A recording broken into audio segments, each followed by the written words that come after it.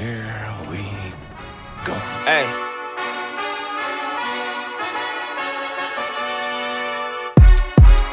Hey, get your numbers up. I had to get my numbers up. Now I got it like they gave it to me. But I took it, they ain't give it to me. She really do it to me. God knew it for me. Yeah, it really fit. Alright, give me the intro. I was gonna do that after. Oh, after the intro, so it's an outro? No, I'm gonna put it all together after. Oh, alright, so. You know what I explained to my dad last night? I was at my dad's house, and he was telling me about that Robin Hood kid, whoever, like, killed himself. And he was like, you know what they did? They had and he couldn't think of the word, and he was like, they gave him like $1 million or whatever. And I was like, all right, hang on, let me explain this whole thing to you. It was like talking leverage, and he was like, that's illegal. And I was like, nah, that's not illegal. It's just all these kids are discovering a fucking entire world that they weren't exposed to.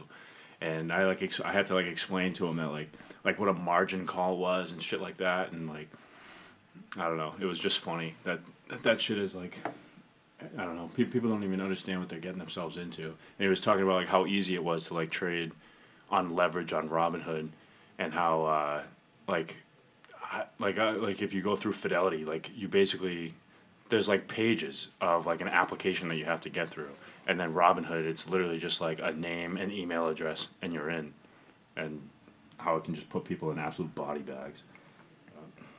Well, you're democratizing investing.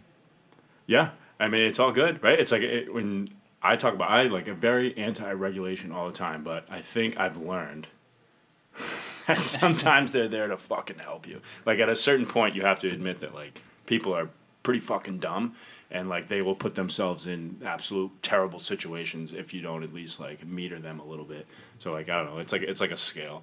Like I don't know, keeping people out of the market is wrong, but at the same time, when they're just absolutely ignorant and just YOLO shit, like you're gonna get yourself in trouble.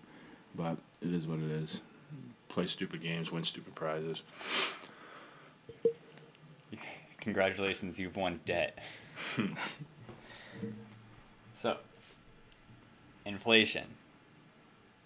According to the Fed, it doesn't exist. Yeah. Yet we have an asset bubble. Is that possible?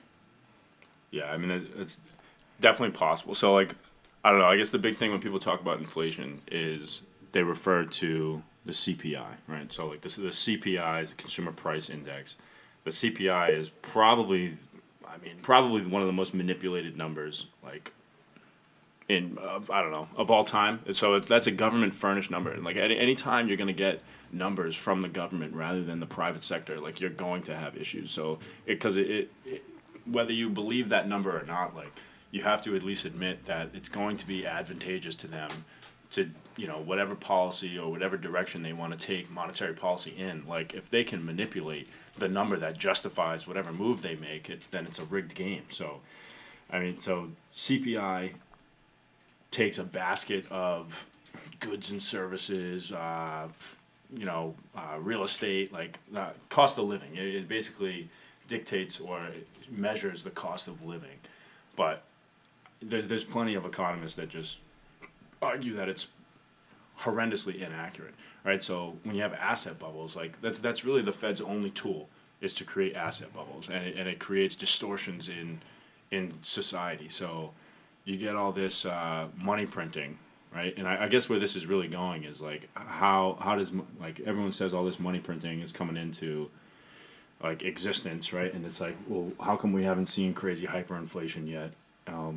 But you have these huge asset bubbles. So like it really comes down to, like, I mentioned it before, it's like that, they call it like that Cantillon effect or whatever, and it basically just says where the money, whoever's closest to the money benefits from the money. And the further down you go, there's just no benefit from it. So right now you don't see tons of consumer inflation, but it's undeniable that, like, I mean, the money has to go somewhere, right? So what you really have is the only tool that the Fed has is to create asset bubbles. That's all they do.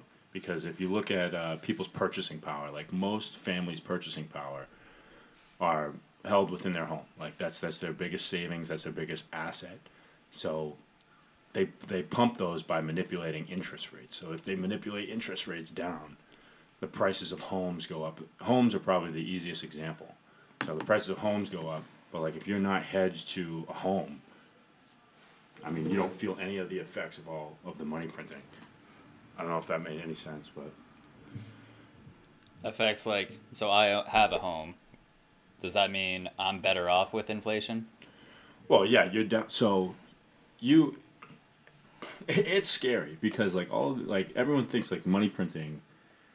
I don't know. You'll get arguments from both sides that it doesn't affect anything. It does affect things, but in reality, what it does is it creates a two-tier society. It creates haves and have-nots, and what you're seeing now, like I wish you could like pull up charts, like so, it's all a matter of manipulation of interest rates. It dictates this entire thing.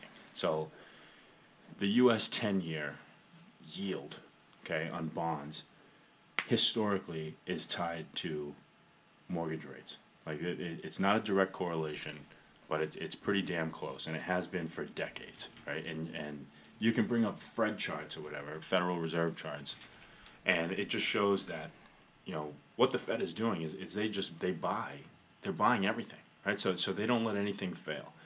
So in a typical, you know, free market or, you know, pseudo free market economy, the cure, like they say it all the time, the cure for high prices is high prices, right? When something gets out of someone's price range, the demand drops and prices come down. It's like economics 101, supply and demand side. But when the Fed artificially creates an asset bubble and lets things not correct to, you know, there's no price discovery mechanism. That's what they call it. Like if the house is worth X, right? And the Fed doesn't let it fall, even though it should, right? However many people in the local economy, whatever their salaries may be, whatever the general income is for that area, like it dictates what the housing prices are and what they can afford in that area. But and the interest rates on mortgages usually get dictated by the U.S. 10-year, which is incredibly manipulated by the Fed. So the Fed, to backstop the entire stock market, buys up these bonds, and by buying bonds, they can take the U.S. 10-year yield up or down at will because they have unlimited power to do so, and then they can manipulate mortgage rates down by buying mortgage-backed securities. So like if you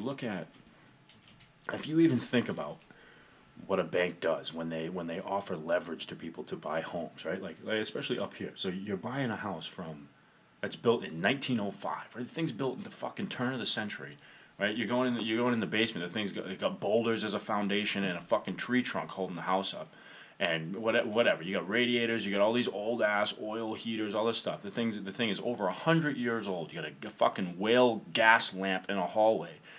And I feel personally attacked.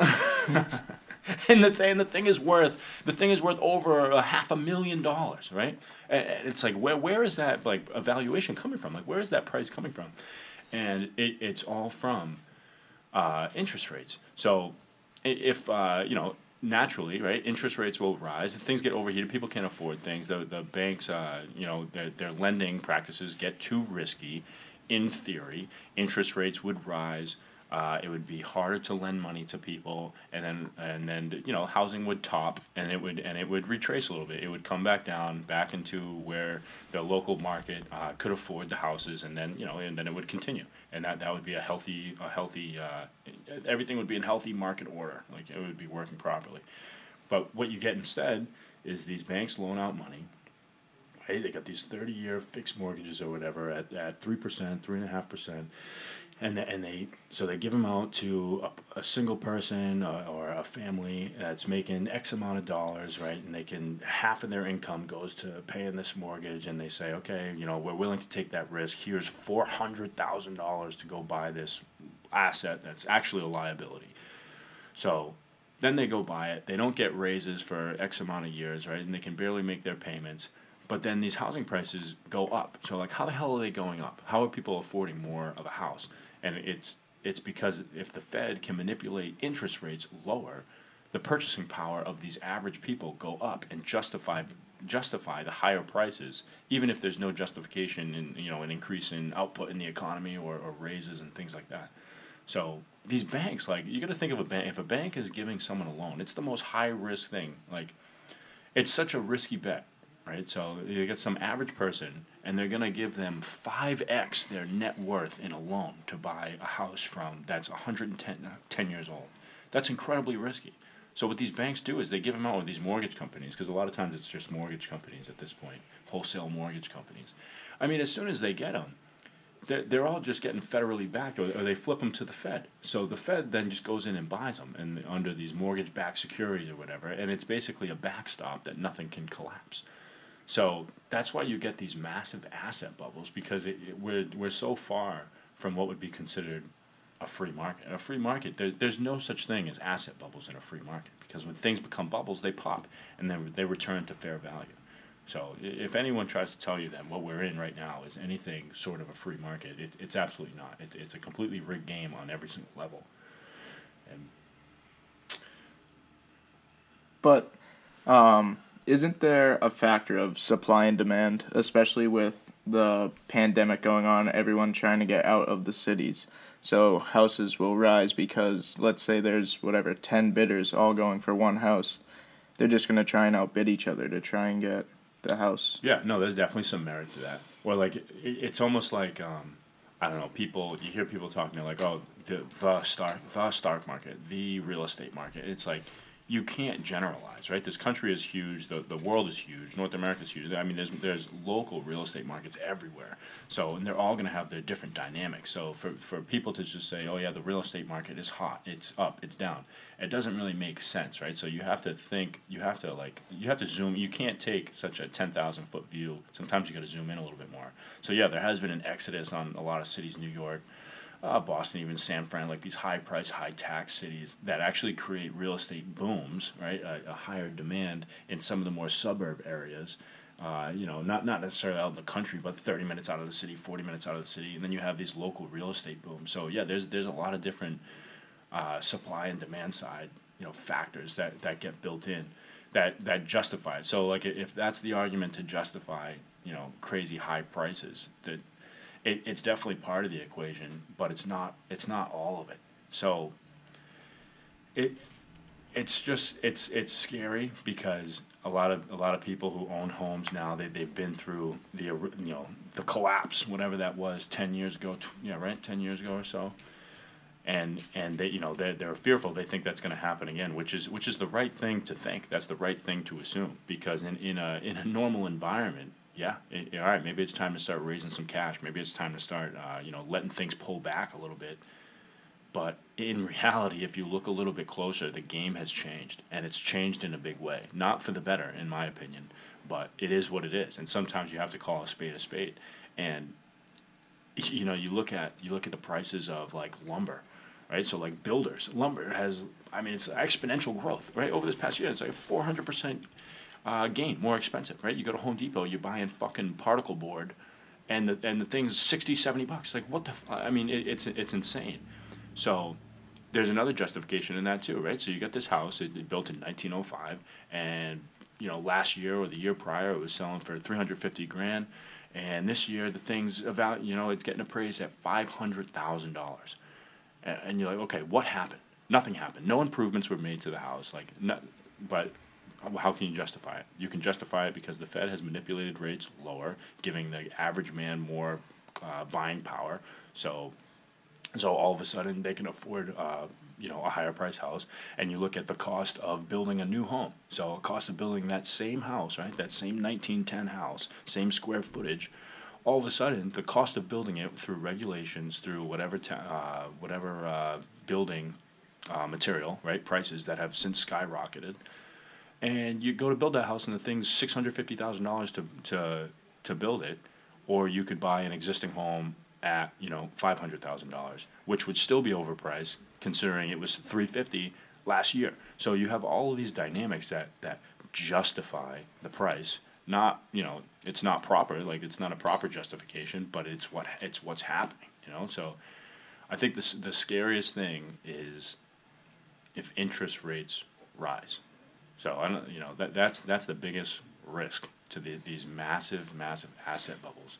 Now, you think it's scary because you're afraid people, like, the expenses will get too much that people won't be able to pay, and then they'll have to foreclose on their homes? Yeah, so there's so many different things in play, and that's like why I keep saying, like, it's not, you know, there's nothing, there's no free market at this point. There's no you know, true price discovery. Everything has some backstop. Everything is rigged in some way. So the housing market, because we keep talking about that, that's probably the easiest example. It's the most relatable to everyone. But if you lower interest rates, okay, all of a sudden people have more purchasing power. If interest rates rise, which they do in a natural market, interest rates rise and fall based on whatever inflation, what people make in their local economy, etc. But right now, what you're seeing is, like, if interest rates were to rise, okay, typically home prices fall or at least plateau. Because if interest rates rise, it's more expensive to own the home. Okay, you can based on your income, you can leverage. The bank will give you less money to buy the house. Okay, so if the market is selling single family homes at $400,000, you know, and at an interest rate of 2.5%, if that goes back up to whatever 3.5%, 4%, which is not uncommon. I mean, like, interest rates on mortgages have, you know, up to 12%. Like that. That's typical. All of a sudden your purchasing power at whatever your income level is goes down dramatically. And when people can't buy these houses, okay, the housing market comes down. So the biggest risk right now to the Fed, and the biggest risk right now to at least the U.S., because we're just talking about the U.S., would be rising interest rates. Like, in a natural economy, you should have them rise and fall, and it keeps the market healthy. But instead, if any interest rates rise, that's it, it's over. The game's over. Because all of a sudden, these home prices start coming down. All of this purchasing power starts coming down. You have all these loans that are leveraged to, you know, just out of touch with reality prices, and then the snowball effect could be absolutely huge. And then, and you could wipe out a significant amount of purchasing power from the country at a time when the government, the Fed, is trying to stimulate, right? They're trying to stimulate inflation by just pumping mass amounts of money out to the public. But the issue with that is it's not targeted enough, right? So they want to generate some inflation, they want to generate some growth, people spending, people back to work and stuff like that. But the way they're doing it, by, you know, they buy these corporate bonds, corporate debt, and prop up stock market, prop up asset bubbles and things like that. That doesn't get money into the hands of the people who are actually struggling, right? So when you look at how much money printing has been put out just over this past year, and you look at, you know, where the stock market is, where the, you know, the 1% or however much wealth that they've generated, and you look at the, you know, the middle class has completely, at this point, basically just fallen into a lower social economic tier, and it's not equal. The delivery method of the increase in money supply is just, it's not targeted. Do you know what would cause interest rates to rise? So interest rates would rise if inflation were to run too hot, right? Or if people, you know, can't afford. It's all about risk, right? It's about risk tolerance. So, like, if you for 1 second, like, pretend you're a banker, right? Pretend you're a banker instead of we're always on the buy side of the equation, right? We're wanting to buy a home, buy stock, whatever. Pretend you're the banker giving someone a loan, right? And you're so and so making whatever 60, 70 grand. They're like, all right, you know, I it's time for me to buy a house, and the bank says, okay, well, we're willing to take X amount of risk on you, okay, because you make this much, and they're going to give you whatever $300,000, $400,000 in hopes that based on your income you can continue to pay it, and they'll make a small percentage off of you. So the riskier you are to them, in theory, the higher the interest rate will be, right? And in an open market, right, without the Fed manipulating rates lower, if prices of homes get out of touch with reality, the interest rates will be higher because there's more risk for the bank or the mortgage company to loan that person money. So that person making, you know, small money in relation to their house that they want, is the bank is going to say, okay, if you want this, you're going to be willing to pay this high interest rate as a premium because you are a risky client to us. But that dynamic has completely flipped, because if the Fed just buys up all of these mortgages and there's really no risk to the bank and they can just flip them quickly to make a small percentage on whatever loans they dish out, the interest rates never rise because there's like no risk, because the Fed takes on all the risk. But the Fed has no balance sheet. They don't care about profit and loss, so they just prop up the whole game. And then yep.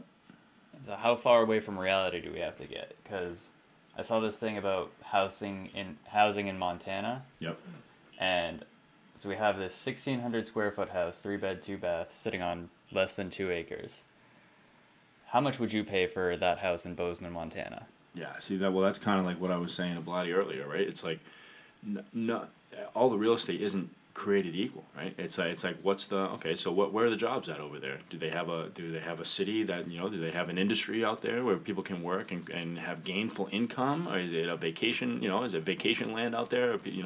So it's not all created equal. So I have no idea what I would pay for. I would have to look at that local market, like not everything. Everyone just assumes all real estate appreciates, which I can't even really blame them when they pump so much money in. Everything just seems to go up anyway, right? But like in terms of real value, when things put on real value, it's usually because there's a growing economy in the area. Like you look at Austin, these things are going under contract in days, right? Because Austin's booming, it's been booming, and it seems to continue.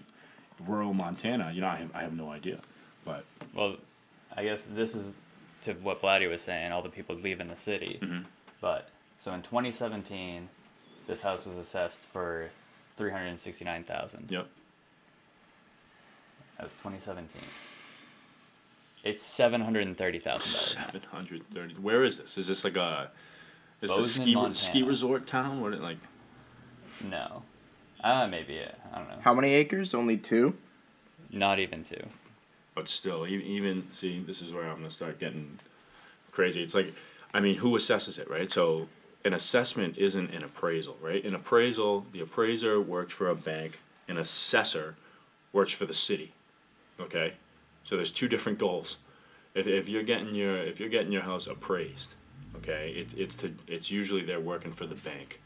They're working for the bank to as part of their risk analysis, right? They want to see if that house is even worth the money that they're about to loan to you.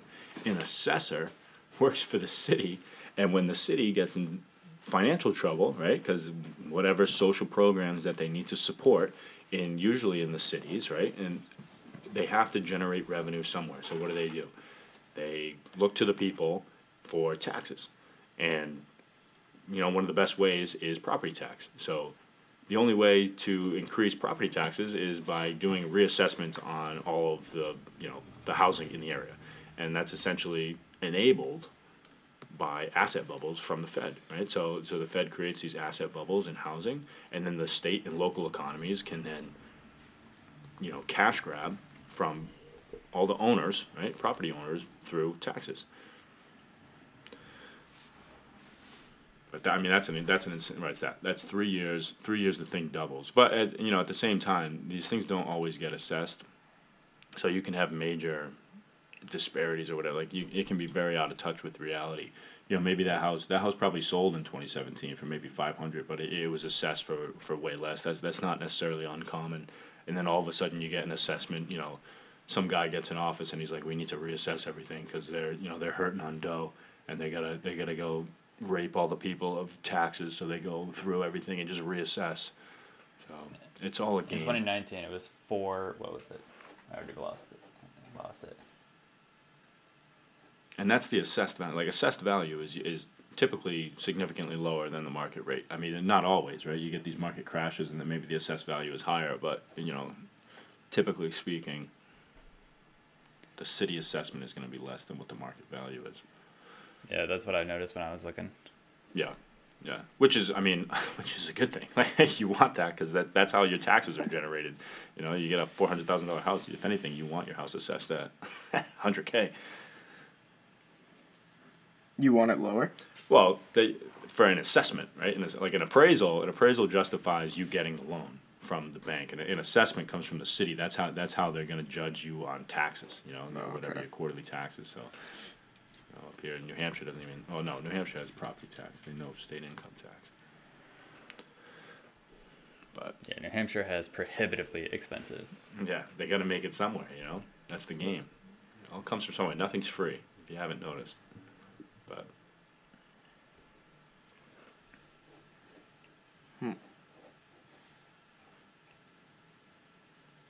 But it all comes down to the same thing. It's but even like you guys are saying. So when is it too far, right? Like when do things go too far? And I think that's a good question. It's probably the only question to really ask at this point, right? Because as long as you have an understanding of like what the hell is going on and why things are happening, like why prices are skyrocketing when they should, in a normal market, if the market was functioning properly, interest rates would rise, and then housing would flatten or come down, but it's not. It's clearly not. But then you look at these other programs, right? So you have this whole coronavirus stuff. You got everyone locked inside. You get this crazy unemployment stuff that basically incentivizes people to stay home. Then on top of that, right? On top of that, you have in the CARES Act, you have forbearance, right? Forbearance protection. So you don't even have to pay your mortgage for up to a year. Literally no questions asked, right? So the banks just have to do this because it was written into law. Although albeit temporary, right? So you get a year if you wanted to do it. And that's what's that? As long as there's the National Emergency Declaration, you can throw the thing into forbearance. You can only do it once. You get 180 days, and then you can re-up for another 180 days. So essentially you get a year. You get a year. You don't even have to pay your mortgage because of this shutdown that they've induced, right? At the same time, you have housing prices going through the roof. You got people refinancing. So it's scary, it's creative, but if you think about all of the factors in play, right? So they're inducing another housing bubble. Let's say you bought a house 3 years ago, 5 years ago, whatever. You probably bought it at a decent price. The housing market has since skyrocketed because the Fed has manipulated rates lower. So all of a sudden your house, from doing nothing to it, is worth more. At that valuation, you can go back to a mortgage company or a bank, get the thing refinanced. All of a sudden, even if you were struggling, you're probably in a decent situation now because you dropped your rate down to 2.5%. Maybe you saved $200-$300 on your mortgage payment if you bought it a couple years ago. Then, on top of that, if you get into trouble, you can throw the thing into forbearance, right? So you get another year that you can save up and not foreclose. And on top of that, you have these eviction moratoriums or whatever, right? Where you can't evict people if you're a rental owner. So you have all these programs in place to just kick the can down the road. That's all it is. It's like how long can you kick the can down the road before things collapse?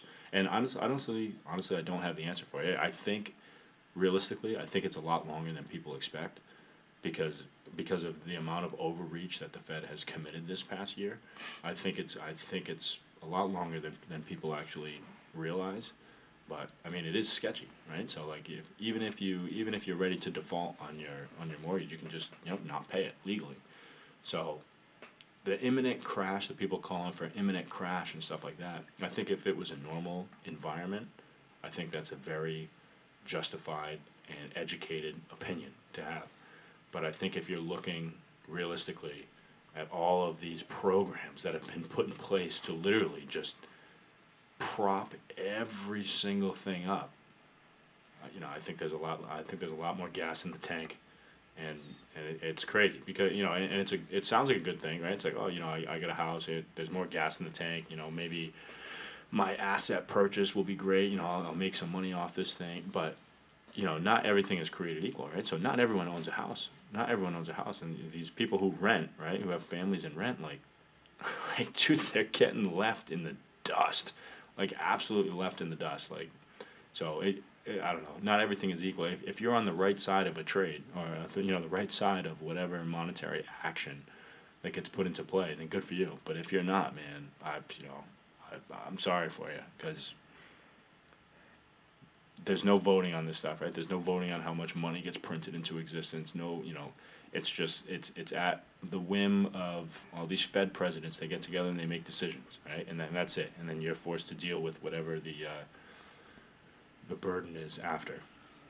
Yeah, and it is It is interesting that you say that things are gonna go a lot further than we think. Like everything's just gonna get pushed back, because the Secretary of the Treasury, Janet Yellen, the other day reported that she doesn't really care about the future. She just wants to fix things right now.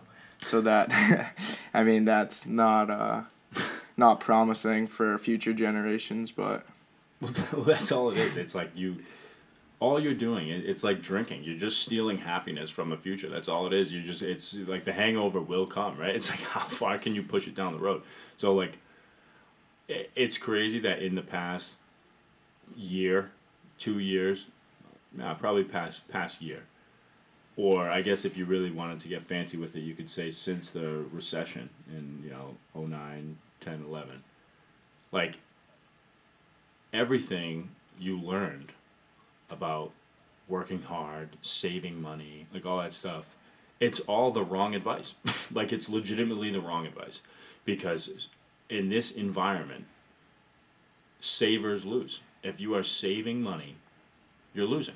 Like, that's what it is. And you can't do anything about it. It's the hidden tax, right? That's what they call it all the time. It's the money in your bank account from saving is legitimately losing value, and you can do nothing about it. If you're not hedged to inflation, into assets that move with inflation, I mean, you're done, right? So you can get these people who, they work their entire lives, whatever. They're trying to social economic ladder. They're trying to move up or take their family out of it into the next level. But if they're not hedged to any assets that are, benefit from this financial game, right? Because that's what it is. It's literally just a game that they play at the highest level. I mean, you're talking years, decades worth of productivity, decades worth of your life working to try to make your kids' lives better and all this stuff, just to waste, right? To waste if you had it in cash, and you weren't hedged to anything, and then that's it, right? And then the poor stay poor and the rich get richer. That's literally the name of the game. But if you don't understand the game, if you don't understand that the entire game from the highest level is to devalue the currency that you are paid in, then you missed the mark. You lost it. Yeah, that's like in Rich Dad Poor Dad, when he says like the rich don't they don't have jobs, so they don't pay taxes. So all their money is within real estate and other business, because they like taxes. I mean, 20-30%, whatever bracket you're in, that's a lot of money. So the rich, they always pay themselves first. They I mean, they're there to they want to pay themselves first. They don't want to give the government or anyone else really any money. So they know how to get around and not pay taxes, because that's probably the number one. Oh yeah, I mean, kind of expense. It's definitely, but that's not to say that all taxes, are should be gone. Like, taxes are a necessary evil in a lot of things, right? Like in a purely capitalist society, like, you can get major distortions in the market where you have these. That's why unions are made and stuff like that. People protect, but we're so far from that. We're so far from these massive titans of industry, and then these squeezing every single dime out of people, where it was just like a pure capitalist play. Now things are so over-regulated that it's everything is propped up and rigged. But with taxes, all the wealthy, really to kind of summarize it, is they're business owners, right? There's two types of people. There's makers and there's takers, right? If the wealthy aren't receiving W-2s, you know what I mean? Like they're not employees. So the economy and the tax code benefits, it's incentives, right? People think of taxes as a penalty, right? I always try to tell people, it's like, when you're paying taxes, if you're paying a lot of taxes, it's a penalty on your own creativity. Because taxes, people when I hear people say I want to buy taxes because I want to support, I support, it's like, what the fuck are you talking about? The private sector will always be better at meeting a goal than the government. The government is the slowest, most inefficient entity known to mankind. So when these businesses aren't paying taxes and stuff, it's because they're producing in a different way for the overall economy. So that's really what it is. If you're an employee and you're not a maker, you're strictly a taker, right? Like you're going to work, you're taking a paycheck and structured 2-week increments and things like that. Like you're not making anything. You're not providing. You're providing your work. You're providing your labor to society, but you're not providing any other goods and services, right? You're not a producer. But when you're a producer in the economy, when you produce for, the overall GDP of the country, there's going to be tax incentives, right? If you own real estate, there's going to be, tax deductible interest payments and stuff like that. And taxes are there to incentivize where money should flow. So you need to realize that, like, money comes from the wealthy, right? Like, it's like those Ray Dalio, like, economic videos. It's like one man's spending is another man's income, right? But, like, when spending ceases, you get an economic contraction, right? So you need to incentivize people, when I say people, I mean people, companies, any large entity. You need to incentivize those with money to spend, whether that's on research and development, whether that's on, some new products to market, things like that. That creates jobs, that creates money velocity, and that creates a healthy economy. So the government, right, because you can't force anyone to spend, right? Let's say you're some, big billionaire, you get a couple companies, you could sit back, you could do nothing. You could have your money rot in the bank. It could just rot there, right? And nobody gets to touch it. There's no loans getting given out. But they can't have that, right? If you have a billionaire, you have all these billionaire or multi-billion-dollar companies, and they're not spending, that's going to be a massive economic contraction, right? You're going to get people who need jobs. They're going to be sitting idle and being poor. So how do you incentivize the big pools of money to enter the economy? And I mean, that's where taxes come into play, right? So it's like, tax the rich, tax this, incentivize this. So it's just a big incentive game. If anything, I guess what I'm trying to say is, like, people need to challenge their thinking of taxes as just purely bad, and instead think of them as incentives, right? It's incentives on where the political or government financial landscape wants the money to flow into.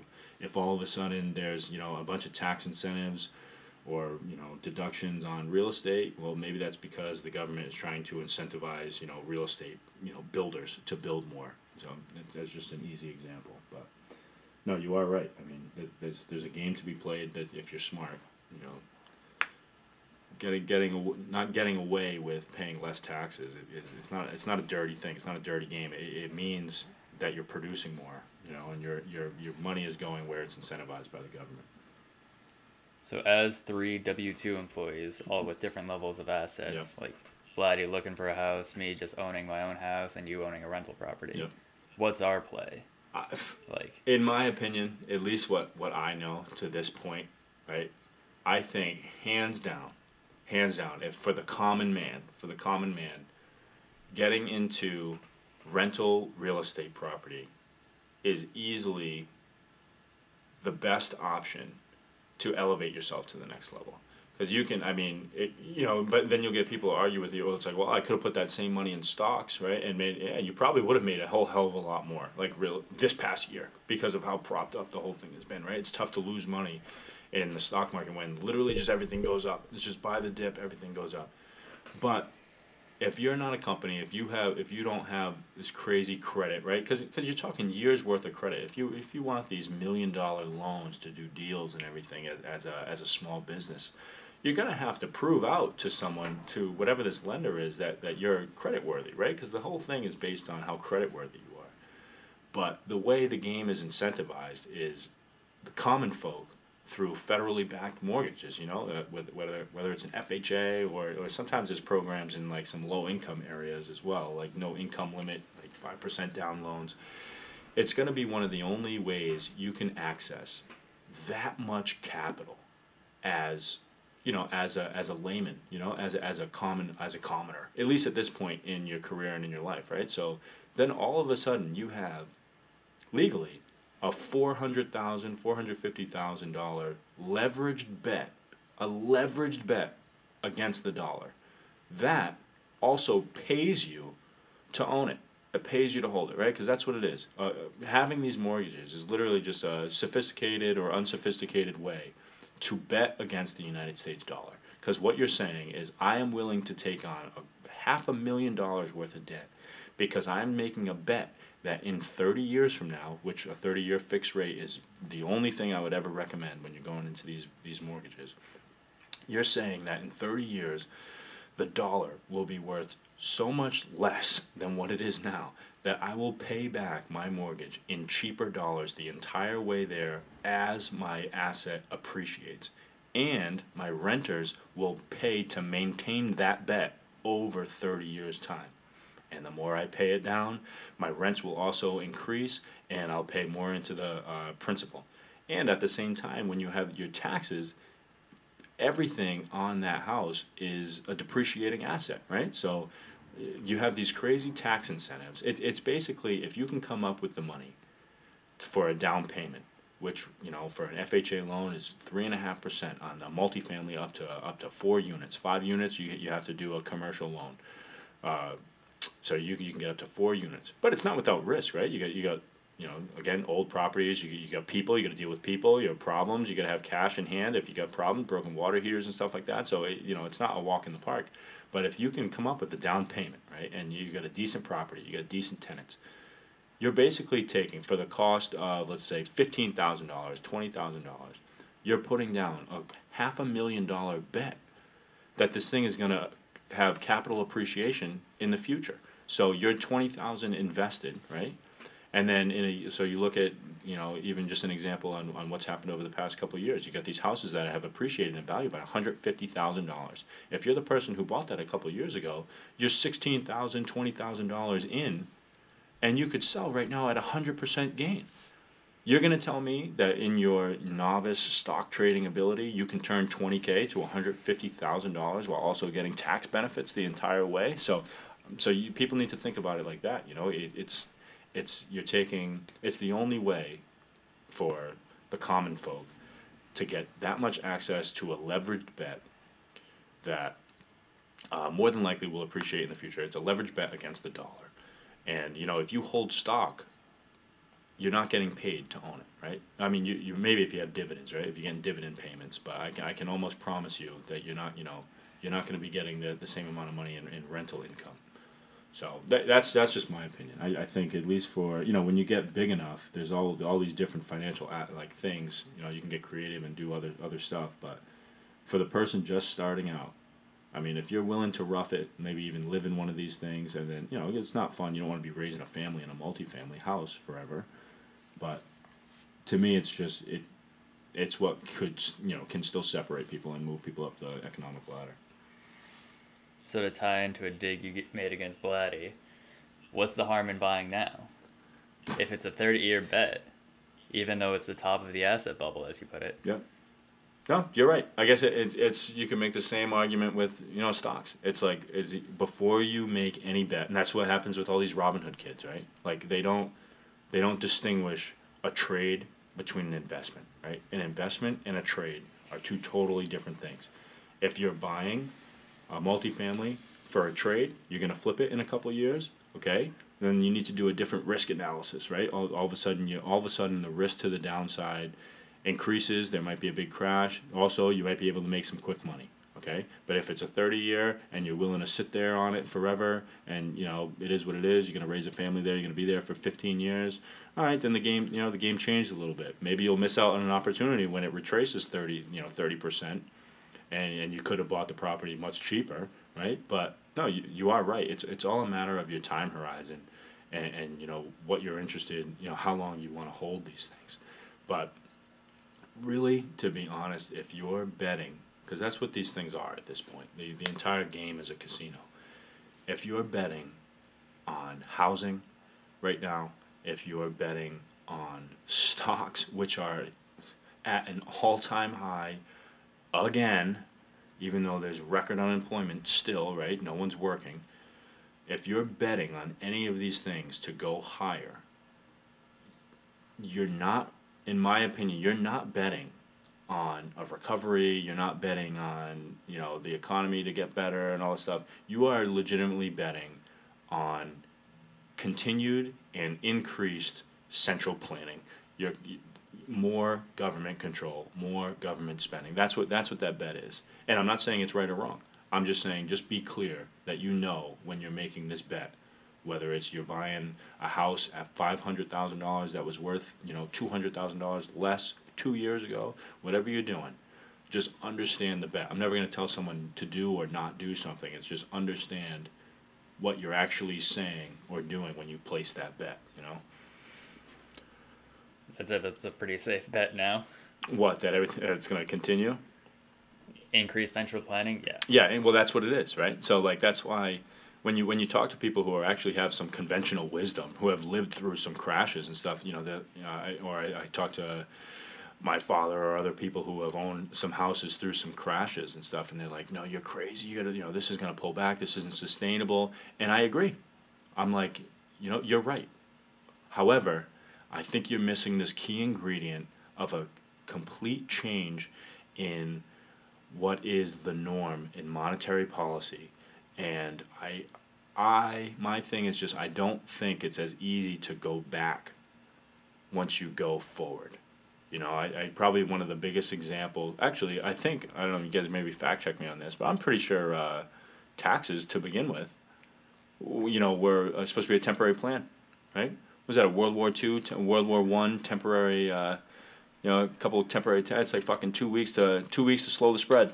2 weeks to slow the spread turns into 14 months of fucking economic despair.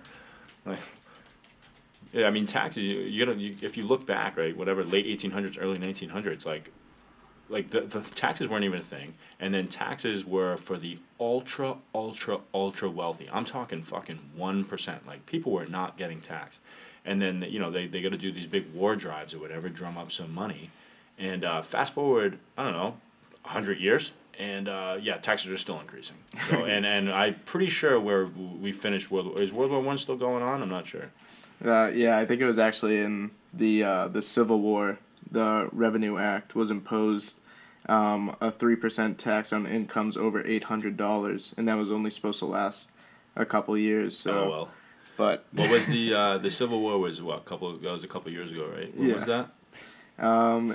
Well, the act. So it was in 1861. It was supposed to expire. What was it? 1961. 18. Oh, it was It was 200 years ago. Hey, the frog in the pot. Oh, it was 200 years ago. Huh, interesting. Frog in the how pot. that works out. Somewhere in here there's a joke about the Confederate flag, but I'll leave that alone. Yeah, I think that would be best. So even if you just look at that, right? Even if you just take that for what it's worth, and you say, oh, well, this is temporary, central planning is temporary. The Fed will end up raising rates again, and things will get back to normal. It's like, are you out of your fucking mind? Like, that's it. They've worked themselves into a corner. That's it. There's no more. I mean, you raise rates, it's over. Everything's over. The bubble collapses. So you're at this point where it's an everything bubble. It's quantitative easing, infinity, right? And it's just if it stops, the game ends. So they're just not going to stop. So it's basically you're betting on that. You're betting, and that's why you see, maybe it's a different topic for a different day, but that's why you see this rise in crypto. You see, or gold, other assets and stuff, because everyone's it's a hedge against inflation. It's a hedge against the dollar devaluing. But it's not. It's also it's a bit more complicated than people make it seem, because it's a basket of currencies, right? The dollar isn't the only player in the game. You got the Chinese yuan. You get all these other currencies, the euro, the pound, so everyone is devaluing. So it's not just like the U.S. is the only one devaluing. So I don't know. You can even make arguments, as long as you're the strongest of the weak, maybe you'll be okay for longer. But maybe that's a discussion for another day. But at least the basics are, when you buy these mortgages, it's a bet against the dollar. It's a pretty safe bet. If you think that the central planners, the Federal Reserve, the general government landscape is going to get more conservative, then maybe you don't bet on some of these things, or maybe you bet them to the downside. But I'm of the opinion at this point that I really don't see conservative economics really becoming in style anytime soon. All right. This is great. Yeah, this was fun. I feel like I just yelled into the mic. Like I wanted to talk about other things too. Have you guys seen those fucking Pokemon cards? Oh, the McDonald's Have you Pokemon seen ads. Yes, but like McDonald's. do you guys and get what was the creates other that, one? though? Oh, Cinnamon Toast Crunch. They also did one where if you buy a box, That's what I'm you saying. get Pokemon cards. Do you in there. like? But you guys see that, right? So these, right? It's the same. It's the same thing, dude. It's Robinhood. It's the trading. And I'm not saying. I'm saying I'm not anti any of this stuff, dude. Go make your money, right? Go make these trades. Like some of the best money can be made in some of these boom and bust cycles that mean nothing, right? But when you have people, when you have your mom's uncle, your uncle, grandmother texting you saying, hey, like, what's this Bitcoin thing all about, right? Or you're like, hey, did you get any GME? And I'm just like, oh my God. And then you get someone to be like, hey, I'm going to go buy 20 Happy Meals because if I average 20 Happy Meals, I have a 30% chance of getting a fucking rare Pokemon card. It's like, what the actual fuck is going on? And what that is you call them manias, whatever. It's fun or sport, sports betting, all this stuff. But in reality, dude, if you look at the root cause of all that stuff, it's the same culprit, dude. It's the Federal Reserve. If the Fed didn't make massive asset bubbles, if you could work a normal job and afford a house and didn't have to YOLO everything in your fucking account to try to just scrape to get ahead in life, that psychology of the entire nation would change. If you could be an electrician and comfortably own a home and a vacation home while, I don't know, maybe your wife or husband stayed home with the kids, like, nobody would be YOLOing sports bets. No one would be going to McDonald's buying 10 fucking Happy Meals, handing them out to homeless people to try to get a Pikachu. Well, like, that's going to sell, also that they can flip on eBay. So, like, it's funny as long as you don't get hurt, right? As long as you're the one not holding the bag at the end. But, like, when I see that stuff, in my head, I'm just like, dude, the only way that this stuff even gets enabled to enter into human psychology and, like, a commonplace thing is because the Fed creates these asset bubbles that make a quality of life run away from people at a quicker pace than they can increase their own, income. And that's a problem. But it's hidden and it's so nuanced and you try to explain that to someone who's buying fucking Pokemon cards, it's gonna go right over their head. But the Pokemon cards could also, I know a lot of people are doing it now to try and get rich quick. They pull whatever, a first edition like Charizard or whatever it is.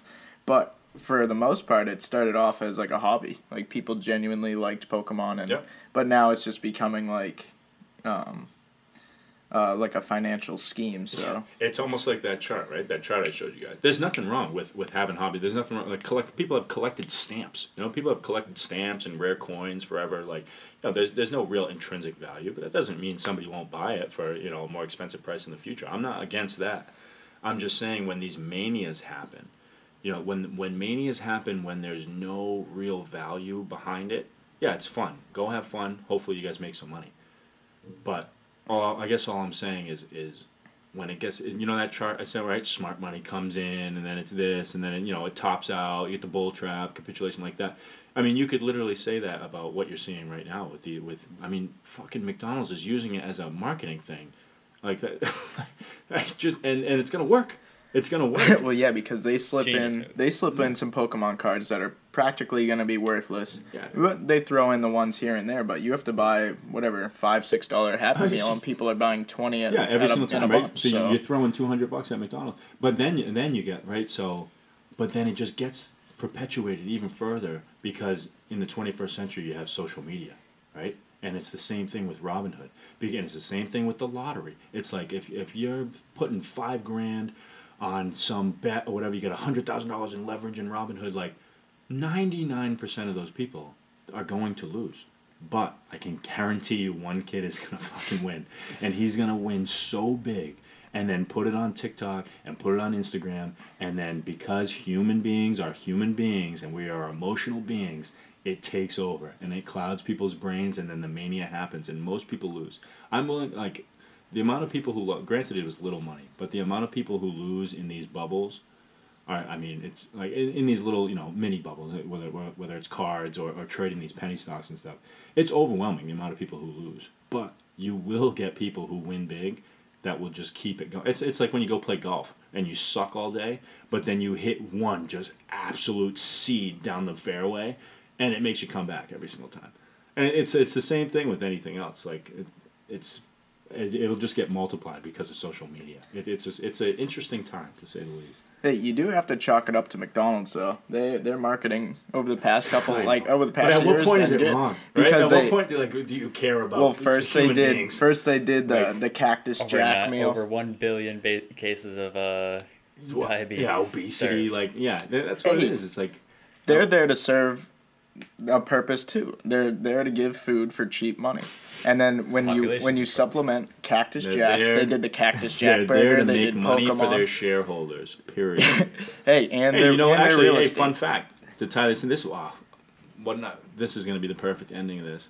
You know who? Actually, you guys might want to fact check me on this. I might be wrong. I think I already know your answer. Do you know who the biggest landowner in America is? Yes, Subway.